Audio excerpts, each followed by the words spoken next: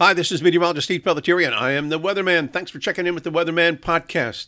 And looks like our weather situation for this Monday, 30th day of the month of October, still with a little bit of rain across the Northeast, extending from Maine all the way down to Boston into northern New Jersey, New York, Long Island, Pennsylvania, West Virginia, Kentucky, Tennessee, northern portions of Louisiana, southern Arkansas, and East Texas.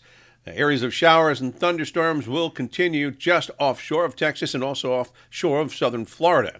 So looking at the airline hubs around the area, Newark still going to have their delays, as is JFK, because of some light weather. Nothing major, but there will be some slight delays.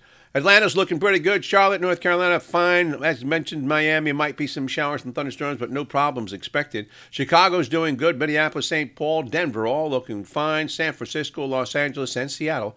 On the dry side, big problem again around Houston and possibly in and around the Dallas-Fort Worth area. We're looking at areas of rain and showers in those places. Well, the forecast for the Northeast corridor from D.C. to Boston, looking at occasional rain and showers, gradually moving out of the area. Temperatures daytime on Monday only ranging up to near 60. Could be a few leftover showers into Monday evening. Tuesday looks like a clearing trend, but breezy and cooler for the last day of the month on Halloween Tuesday. Look for high temperatures to only range to the low 50s for the most part, or 50 to 55. Nighttime readings will be in the 40s and 30s.